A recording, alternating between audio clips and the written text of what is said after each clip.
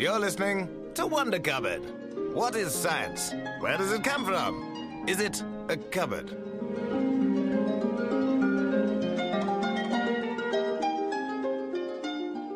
Hello, you're listening to Wonder Cupboard, the podcast that asks the question, on a scale of 1 to 10, how would you rate 7?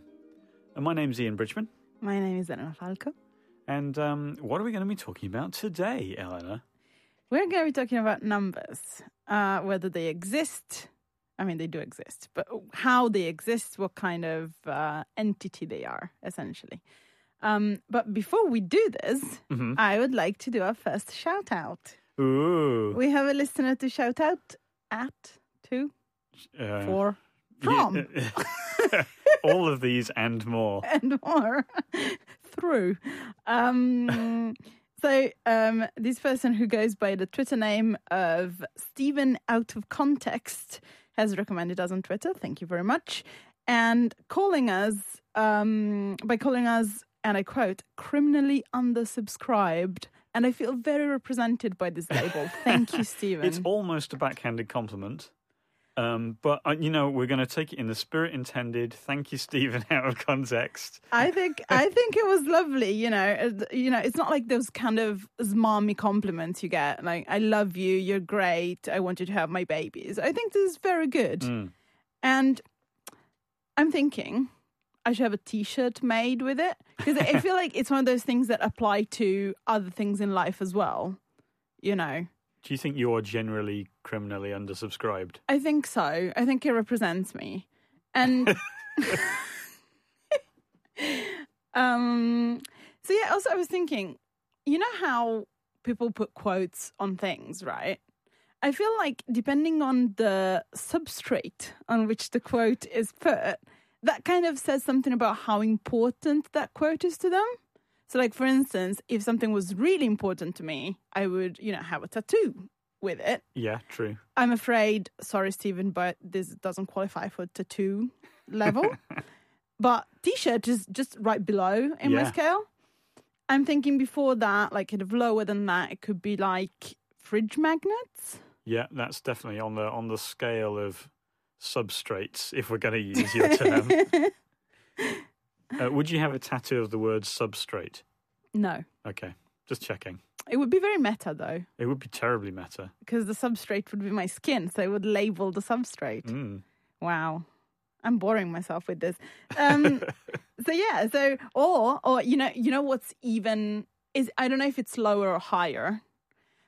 The kind of giant distressed wood letters that people spell things out of for their houses, like love. Where is that? Is that like below or above T-shirt? I think that's below fridge magnet. Yeah, that is below fridge magnet. Because most of those things, it means very little. I want to get one little behind the scenes thing. Eleanor and I live together. Ooh, a scandal. I want to get one that says like arse or fart. And to put where? Anywhere, but I want to see if people notice. Yeah. Or whether at this point in time people have become blind to the sort of artisanal effect lettering that seems to have popped up in people's houses. Yeah, another one that would be great to have spelled out would be, instead of, they normally are quite strong words like love, believe. We could have like fondness. Or understatement. I like that. But maybe that should be big. Yes. Thinking big letters for that one. Yeah. Yeah. Do you remember when we went to Home Bargains in Wantage, which is, for the benefit of the listener, this is Ian's hometown. It's in the glorious Oxfordshire. Yes. And we went to the bathroom section and someone had spelled poop with letters. Yeah. That was one of the best moments I've had in Wantage. It's one of the best moments you had that year, I think. The way you reacted to it, you were just overjoyed. And it was the year we got engaged, you know? Yeah, exactly, yeah. Okay, fine. Anyway, shall we leave it at that? Thank you, Stephen. And everyone else, if you want to have your quote featured on our bodies or in our shared soon-to-be marital home, on, a variety of substrates. Could be a cross stitch in the old way, for instance. You can get in touch with us on Twitter at WonderCupboard. On Instagram at WonderCupboard Podcast. You can search for us on Facebook. Just search for WonderCupboard and we'll pop up. And also at wondercupboard.com. You can email us, hello@wondercupboard.com. Yes.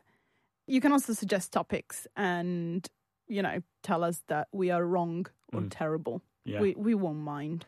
So anyway, let's get down to business. Number business. Yeah. So today we're talking about numbers, what they are, how they work.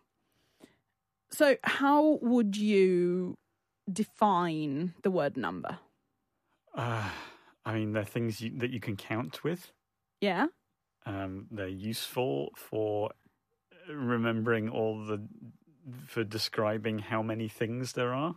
Sure. I'm struggling, if I'm honest. Yeah, it is kind of I don't like them. I've never got on that well with them, to be honest. I'll use them in a pinch, but I love a calculator. Yeah. I just keep those numbers as far away from me as possible. So it is kind of difficult to define exactly what a number is because we have a kind of intuitive understanding of what a number is, right? Because we just grow up with them. So in my quest for writing the worst opening for a podcast ever, I looked up the definition on the Oxford Dictionary, Encyclopedia Britannica, and Merriam-Webster Dictionary, and found them all quite unsatisfying. Oxford Dictionary and Encyclopedia Britannica give definitions that are tautological, which means that they kind of go back to themselves in the following way. On the Oxford Dictionary, for instance, a number is, and I quote, an arithmetical value. Then, obviously, if you don't know what a number is, you probably don't know what arithmetical means, right? So you look up arithmetical, which leads you to arithmetic, which is, and I quote, the branch of mathematics dealing with the properties and manipulations of numbers. Thank you very fucking much, Mr. Oxford Dictionary. So this is not very useful. The other definitions are not very useful either. And this is normally an indication that something, if you want to know more about that word, it's not about the definition, but it's more about the concept, which is what philosophers deal with. So we ask ourselves, are numbers real? In what sense? What are they made of? This kind of question, which are, and please don't panic, metaphysical questions. I think the best way to start thinking about this is to ask the following question. Are numbers discovered or created? Of course, philosophers have opinions about this, as about everything else. Yeah, don't I know it? Let's start from the discovery camp. People in this camp, loosely speaking, will maintain that numbers are in nature and that they are special in that they are immaterial. You can't smash anyone's head with 34 or tickle anyone's feet with the square root of 2. And they exist regardless of the material world. If the universe collapsed tomorrow, it would still be true that 10 plus 5 equals 15, right? Okay, let me just double check that because we are fact checkers. We are very precise on this podcast. Just give me a moment. Just typing that into Google. Yeah. Yep, 15, that is correct. Very Continue. good. Thank you. Verified. Stamp. There's something else in this as well. As we learn maths as children, we don't have to learn all numbers one by one, right? We learn the rules that regulate them, which are also the rules to find new numbers.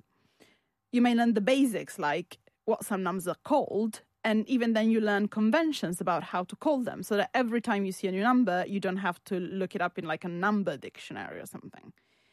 So, I know that 1 is a number that denotes a certain quantity. I know that 2 is also a number that denotes a certain quantity, and I know that ours is a positional system. So if I put 1 and 2 together, that means 12, because 1 symbolizes 10 and 2 symbolizes 2. Correct? Okay. And let me just put that into Google to check. And it's correct. I will be Googling everything that you say from now on. It So sounds... if you hear constant typing in the background, that's me. You're not on fact saving the check. world through hacking. Well, that too, actually. It's all going on over here, let me tell you. You're a busy man. I am busy. Okay, so in order to proceed, we have to get a definition out of the way. Numbers are those entities that maths deals with. The representation of them, the symbol you know them by, which can change widely depending on places and times. We use the Arabic notation. Romans used symbols that looked like uppercase letters to us. Egyptians use hieroglyphs and so forth. So these are called numerals, and they are not the number. So what we're going to talk about is what is referred to by the numerals. Mm-hmm. So if the numerals are labels on a jar, we want to know what's in the jar. Okay. Okay. Yeah, and on that subject, can you stop putting just 3 on a jar? Because I don't know whether it's safe to eat or whether it's another one of your experiments. So numbers are infinite, and yet they are precise. They refer to a specific thing, right? They feel a bit like a world to explore whose bounds we can't see. So according to the Discovery Camp, they are beyond space and time and beyond our minds. Even if we weren't around to believe in numbers, they would still be there. One argument to support this goes like this.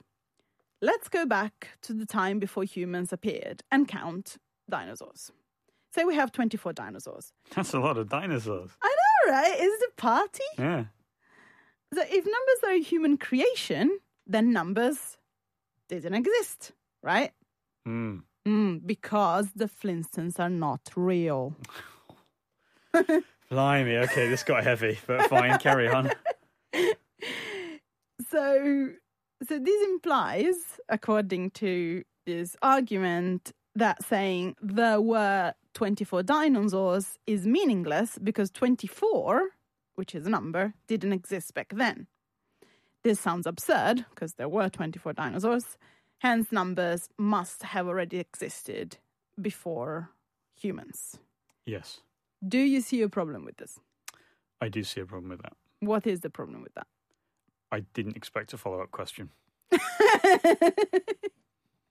What is the problem with that? Can I tell you, I mean, to be honest with you, you said 24 dinosaurs, and I had an amazing idea for a spin-off of 24, except Jack Bauer is a dinosaur, and he has to save the world from a comet in 24 hours. Spoiler alert, he doesn't succeed. But my God, he has an entertaining and thrilling time trying. It sounds amazing. What kind of dinosaur is he? I think Jack Bauer is a raptor. A velociraptor, probably. Nice choice. I think because it's sort of kind of a bit lean, a bit kind of, he's got fight in his eyes. He's not going to be a diplodocus, is he? Yeah. Let's be honest. Is Bruce Willis going to feature? I mean, he didn't feature in the TV series, but there's no reason why he couldn't feature in this. I think he should. What would Bruce Willis be? Well, it's obvious, isn't it? T-Rex? Yeah. Come on. Do diplodocuses still exist? Are they? I mean, obviously they don't exist. No, yeah. But are they? Were they ever a thing? Is it one of those dinosaurs which now? Oh, God. Because there is now this tragic thing whereby when we grew up, there was a whole load of dinosaurs like that we just took for granted. Yeah. Now there's a whole bunch of dinosaurs that are new. Yeah. They didn't exist when we still didn't. You know what I mean? And now there's dinosaurs that I took to my heart as being like a proper dinosaur. Then they turned out to be 2 fossils accidentally stuck together. Oh, I mean, I still have to recover from the fact that some dinosaurs had feathers, which I think is wonderful. Like, it sounds like just like the most camp prehistory imaginable, but I don't know. Yeah. It all got a bit more Elton John once they started talking about feathers, didn't it? I know, right? It's also glittery now. It used to be like prehistory used to be brown in my head. Now it's more like a Wham video. I love it. Yeah. So anyway, back to the question. What's the problem now? It's something about 24 dinosaurs. with a dinosaur party.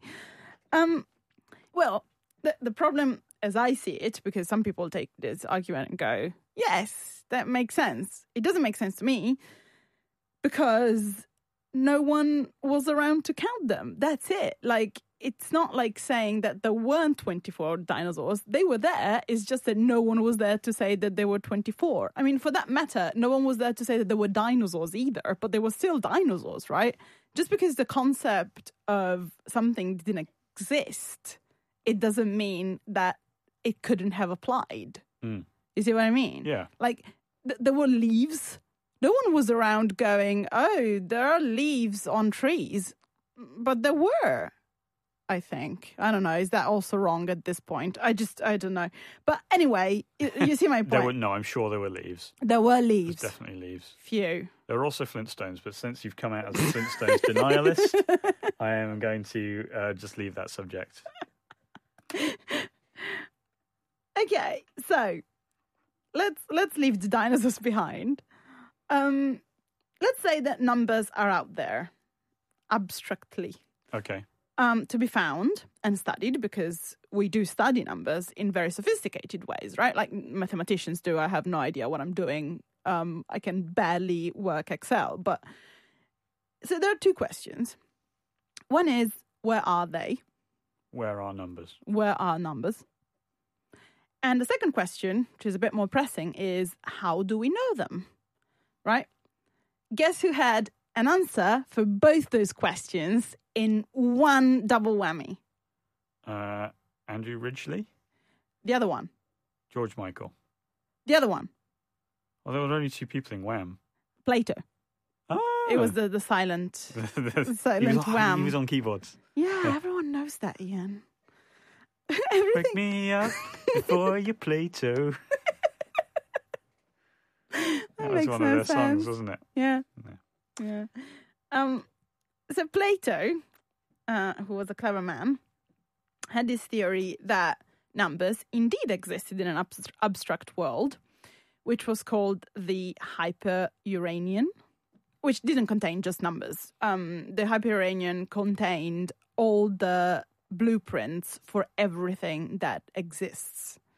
So for mountains, for people, for chairs, and people who like to make fun of Plato at his time used to say that there are blueprints also for things like poo and mold and that kind of thing, To which Plato presumably said, yes. Yeah, exactly. Like, he didn't see the problem with it, but everyone else was like, oh, there's a blueprint for poo. Ho, ho, ho. This was the level of debate in ancient Greece, as we all know.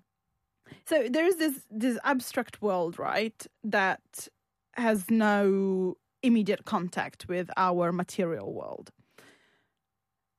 At the same time, he believed in reincarnation. So he believed that we are all souls in temporary bodies, which is a familiar concept if you're in the West. So these souls would become embodied, and then when the body dies, the soul would go back to this abstract world, also known as the world of ideas, which is a bit more tongue-friendly than Hyper-Uranian. And they would just float about in this abstract world, and they would see the blueprints for everything that exists. And they would also see abstract concepts, like numbers. And they would learn them. And then when they would reincarnate, they would forget. So your soul has seen all this before you were born, but has forgotten by being embodied. And so knowing things is trying to remember what you've seen before you were born. Okay. This aligns very well with Doctor Who's regeneration, so I just want to put that out there. That is so true. Yeah. Where does Doctor Who go between regenerations? That is not covered. He doesn't really seem to go anywhere. He pretty much there's no gap. Right. He regenerates immediately from one incarnation to the next, retaining some memories, but not all. Oh. Yeah. Interesting. So this is a sort of access you would have in a Platonic world to numbers. So to Plato, numbers are something that we saw and understood when we were in the world of ideas. Yeah. Then when we were born, we forgot about them. But in learning, in kind of growing up and learning about the world, we remember what numbers are. Yes. And that's how we know how to use them, what they mean, that Yeah. sort of thing. We've actually just remembered something that we perfectly understood when we were floating around in the abstract Yes. bit before we were incarnated. Exactly. So knowing is not making stuff up or coming up with things, but try to remember things. Okay. Of course, this reincarnation story is not very mainstream anymore. So if you don't want to buy into that, you have to still explain how we know numbers, right? Why do we have a special relation with numbers is the question. A lot of people believed and still believe that God would have a role in this, so that numbers have some kind of divine quality and that they are revealed to us. Mathematician Georg Cantor, who was the creator of set theory, which is one of the fundamental theories in mathematics, believed that God was revealing mathematics to humankind through him, that he was chosen for that purpose. He thought of himself as essentially a prophet. This belief that numbers are discovered and out there often goes hand in hand with the idea that the world is constructed by numbers. In this sense, science is decoding a universe written in mathematical language. If this sounds familiar, that is because we have already covered this in our first episode, which you have surely listened to. If by accident you haven't listened, episode Ian. 1 of Wonder Cupboard is about Galileo, who is a very interesting man. Yes. And you should listen to it. So Galileo believed that he was decoding a universe written in mathematical language. But the belief is also common amongst Christian physicists nowadays. It's not that outrageous a belief. So if the universe is constructed by numbers, then some kind of divinity must have done so. Like whatever makes up the universe with numbers, you have to call that a god somewhat. Or, you could call that a computer. Wink, wink, matrix wink. But we'll get back to the whole simulation thing at some point, I promise. So in this sense, numbers are discovered as the fabric of the universe. They were already there and we just tapped into it. Yes. Yeah. So we call this the Platonic camp. I went to Platonic camp once, and let me tell you, I didn't get a lot of action. The opposite camp, according to which numbers are created, hops over the question of how we know numbers are real with a neat jump. We know them because we made them. Easy enough. According to this view, people make numbers for practical purposes. Numbers are constructed, to use the exact word. So to them, numbers, they're not a real thing. They don't exist in nature. It's something that humans have come up with. Yeah, they're still... Like sitcoms. Yes. And in fact, one of the movements within the constructivist camp is called fictionalism for this very reason. It doesn't mean that they don't exist as such. They just have an existence that is not necessary, and it's not an absolute existence. It is a contingent existence. So something that is necessary, something that is eternal, that humans have nothing to do with. while something that is contingent is just something that can start at a certain point and end at a certain point. So in this sense, they are real, just in a more modest way. Mm-hmm. This view emerged as a result of paradoxes being discovered in mathematics. In fact, if mathematics as a whole were out there to be explored, it should be consistent, right? Well, a paradox is essentially an inconsistency within mathematics. You can think of it this way. If mathematics were a landscape that we were walking around, finding trees and mountains and describing the relations between them, it would be very odd to find that a rock is both there and not there, right? Well, if we were making up a landscape as we went along, based on shared rules, it would be possible and acceptable to create variations in the landscape that don't quite add up. Someone might decide that the rock should be there while others will disagree, and that would be okay. This is more or less the reasoning here. If numbers were just out there, we wouldn't find unsolvable conflicts within arithmetics. Within this perspective, maths has to be understandable by human minds. So the actual practice of mathematicians needs to steer away from anything that humans can't conceive of, such as paradoxes. This means that constructive mathematics is all about finite integers, so numbers that we can express without needing fractions, like 34 or minus 3,567, but not pi, for instance. Numbers are products of our mind and do not exist outside of us. This theory was introduced at the beginning of the 20th century and generated a fair amount of conflict between mathematicians and philosophers of maths. The biggest controversy involved Lutzen Egbertus Jan Brouwer, the founder of intuitionism, which is another branch of the constructivist camp, and his opponent, David Hilbert.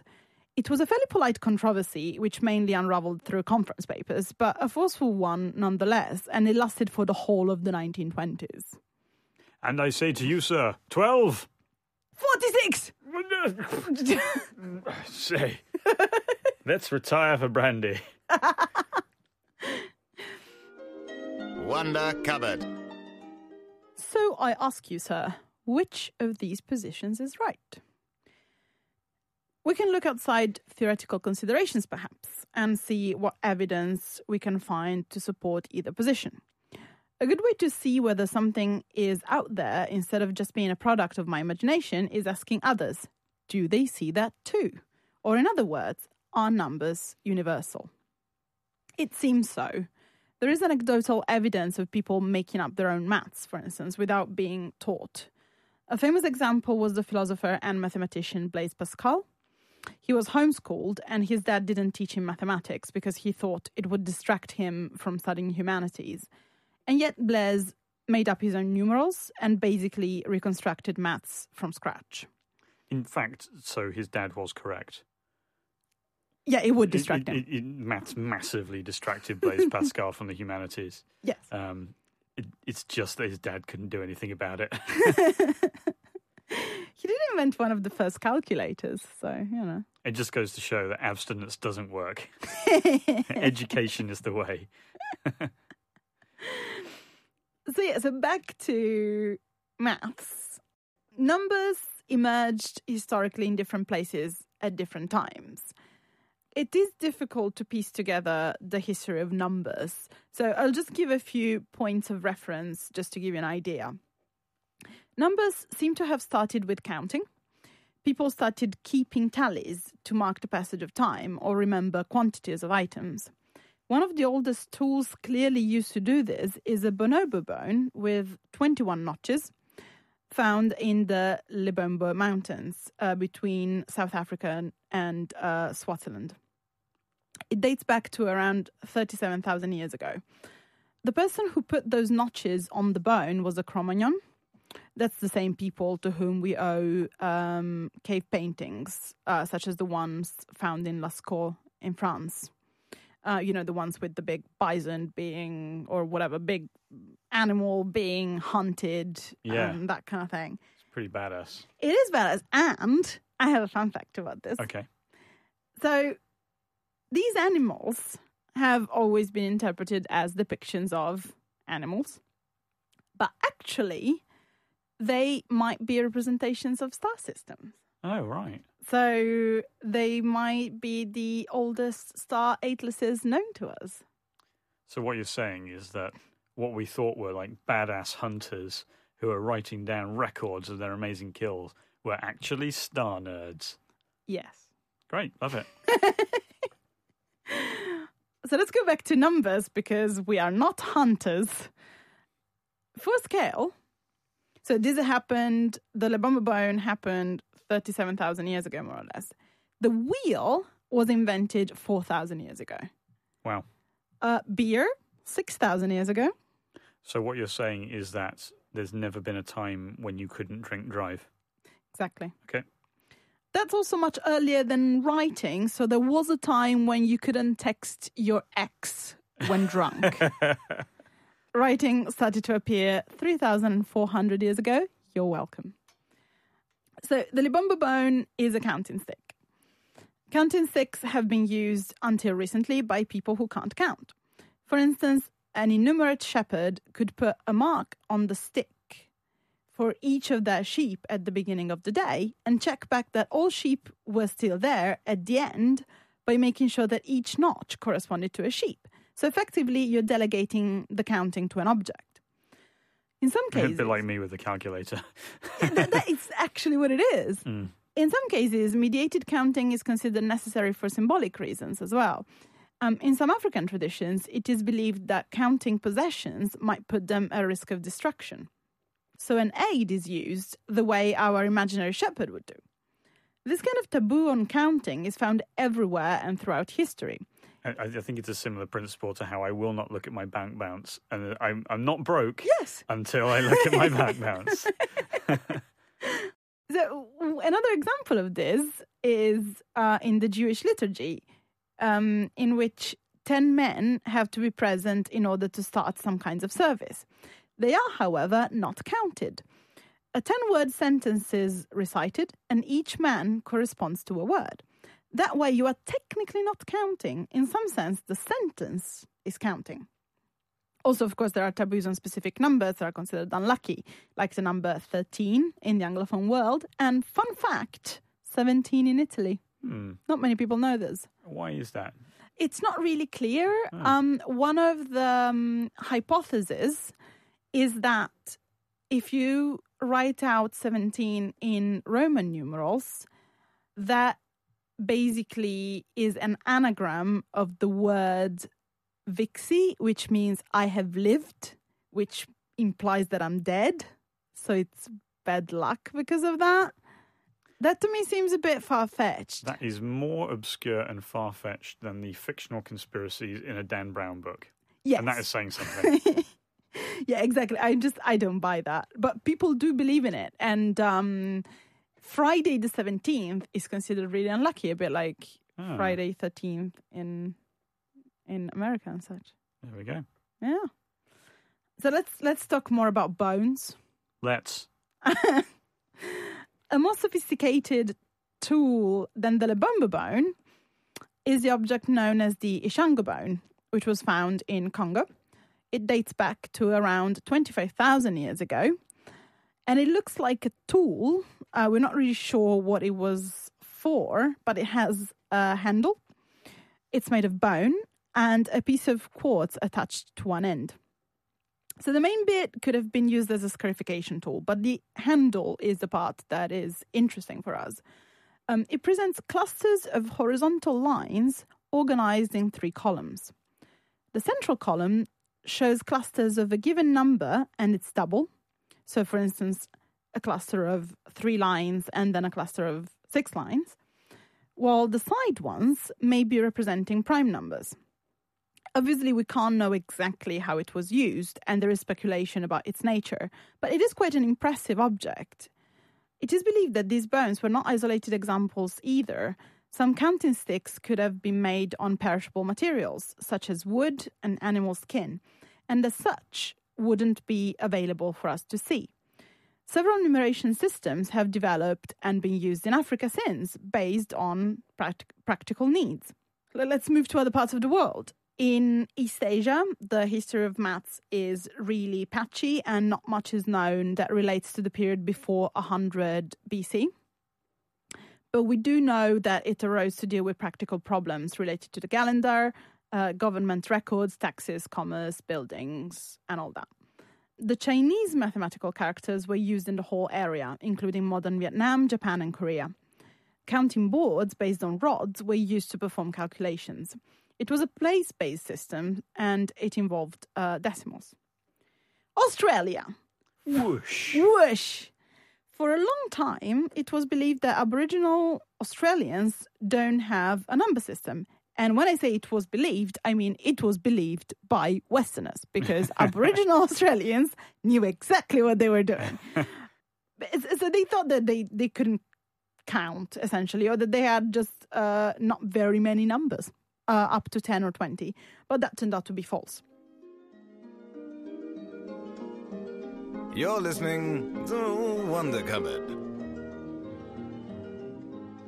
So numbers are everywhere you can see.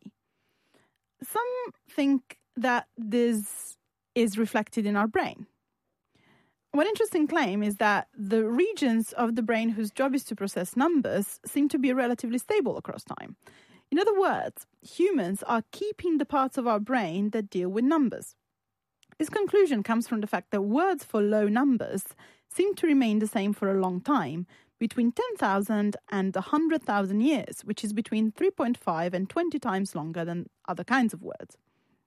This happens at least in Indo-European, Bantu, and Austronesian families of languages, while research on other languages is underway. Neuroscientists have pinned down a specific area of our brain that deals with numerosity, so the ability to use numbers, allowing us to estimate quantities without counting. It's a small area in the right superior parietal lobe. So that's somewhere above your right ear. So next time I'm like in an airport or like at a fair or something, and it's like, guess how many sweets are in the jar? Guess how many balloons are in the mini? I know that my, right superior parietal lobe is failing to win me that competition. Yes. Yes. You can take it out on it. So this is for humans. Let's look at animals. Some animals can actually count. Rhesus monkeys can count objects on a screen, but also sounds. Female lions can estimate the number of members of a rival group based on their roaring and decide how to behave accordingly. Same goes for hyenas. Bees can measure the distance from the hive using the number of landmarks they have gone past, at least up to 4. So does that mean that they also have access to abstract entities? Or do they have the ability to count that extends to what is necessary for their specific needs? One interesting case is that of dogs. They can only count up to 1, so that means telling whether something is there or not there.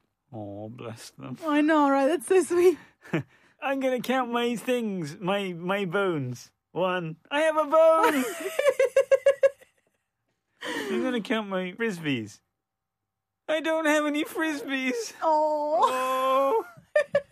The counting life of dog.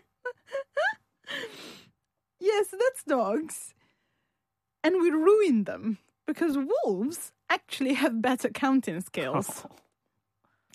Which, suggests that dogs just didn't keep them because they were not necessary to them. Unfortunately, this doesn't clarify much. On one hand, it solves a problem for Platonists. Namely, we can say that, of course, numerosity is universal because numbers are out there in an abstract form. Then the question is, how do we know them? If we have a bit in our brain that is somehow attuned to them, then it may seem that we have found at least the tool we use to find out. On the other hand, this can also play well for constructionists. If numbers are so useful to everyone, it makes sense that those of us who were bad at using them were selected out. Fair enough. Basically, the people who goes, I've got nothing to worry about. There's only one lion. Oh, no, there were 6. Yeah, exactly. Pretty much. Let's talk about the relation between numbers and material reality. That includes objects and our bodies. Let's start from objects. We saw that tools have been used as counting aids for a very long time. And as you said, we still do use calculators. But they have quite a strong relationship with our ability to count as well. An interesting study was done in the 60s involving people from the Kapel community in West Africa, Liberia and Guinea. The most common way of counting among them was by stacking stones, and in fact, they were much better at estimating the amounts of stones in a stack than Yale graduates. Same with the numbers of grains in a jar of rice, because measuring rice was part of their daily lives. So if you want to win a Mini in an airport by guessing how many balloons are inside it, make sure you have a member of the Capel community with you. They'll smash it. That might reduce the value, but... Using your body to count is also a very widespread practice. You use your fingers to count when you're a child, and sometimes also later. That's not just a support to counting. You count with your body. And that also seems to happen in various places and times in history. So this is a case of embodied cognition. The idea that your mind alone is not responsible for thinking. Your body is involved too. This concept is actually used in teaching. For instance, ropes on giant grids. I've seen photos, they are amazing. And they are used to make sense of geometrical properties. So you kind of tense and release the rods, and that shows you how the properties of shapes change. Cool. It's quite cool. Also related to the, if I may, I would like to defy a common misconception. Oh, go ahead. You have the common misconception defying flaw. Thank you. You're not flawed. You have a flaw. Thank you. A common explanation of the reason why we count in base 10 is that we have 10 fingers. Let me just Google that for verification. 10 fingers. Yes, that is correct. Thank you. Something that the Roman numeral for 5, which resembles an uppercase V in the Latin alphabet, which is the one we Europeans use, is a visual representation of an open hand, because apparently Romans were Vulcans. However, the base 10 is not the only base ever used by humankind. The pair system, in which you go 1, 2, 1 and 2, 2, 2, and so forth, is used all over the place in Oceania. Indigenous communities in South America use systems in base 3, 4, and 5, and sometimes combined with a system in base 20. And spoiler alert, these people have 10 fingers too, on average. Systems in base 6 and 12 are also found in Africa, and some are still used in the West for certain measurements, like inches in a foot, ounces in a pound, and whatever the fuck was going on with shillings in the 60s. In fact, there are historical examples of different systems in different bases used in the same place for different uses. That happened extensively among the Sumerians, who had a different system in each city, and within the same city, you'd use a different base depending on what you needed it for, weighing grains, or calculated units of time, and so forth. That sounds very complicated to me. Yeah, it was quite amazing, actually. So, what does this all mean? It might either mean that numbers are useful for everyone, and that's why we all have a somewhat similar way of approaching the issue of quantities. In this case, it would be a case of almost convergent evolution. Same problem. How many sheep, cows, bags of rice should I bring home tonight? Similar solution. Or it might be that we are peering into an abstract realm, and people have historically walked different paths to get there and come up with different ways to represent and make use of that knowledge. The facts alone don't give an answer, only clues to work with using our own reasoning.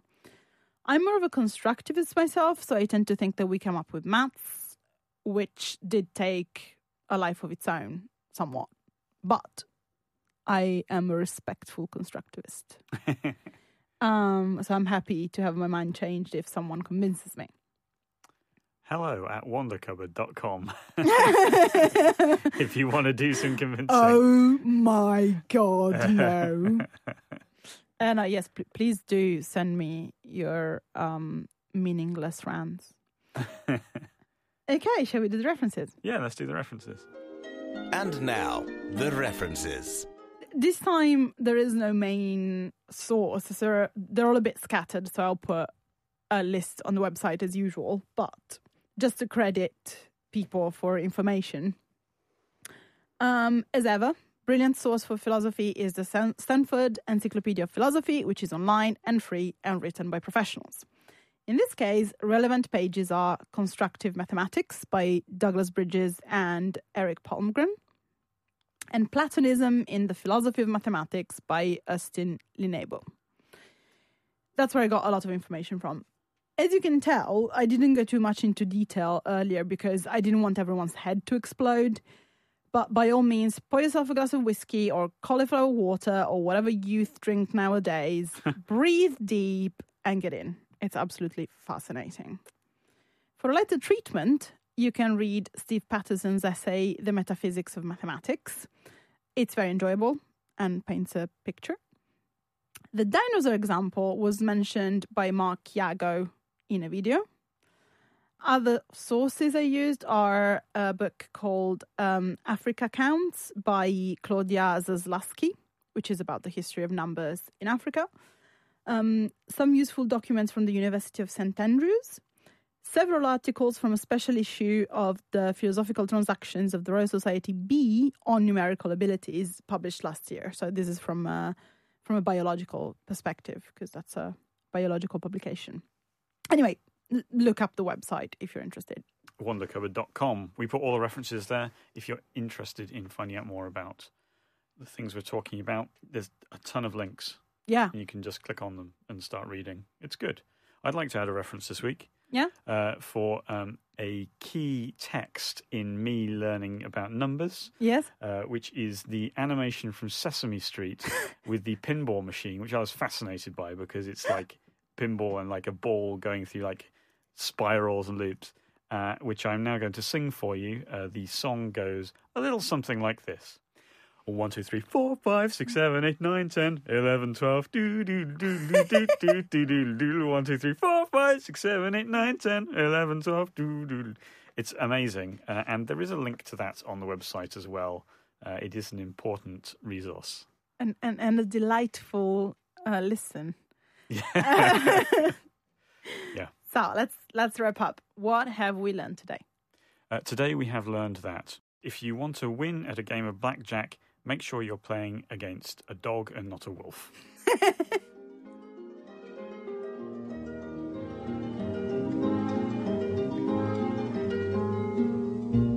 Wonder Cupboard. We're waiting for Ian to come up with a joke. It's gonna be a great joke, everyone.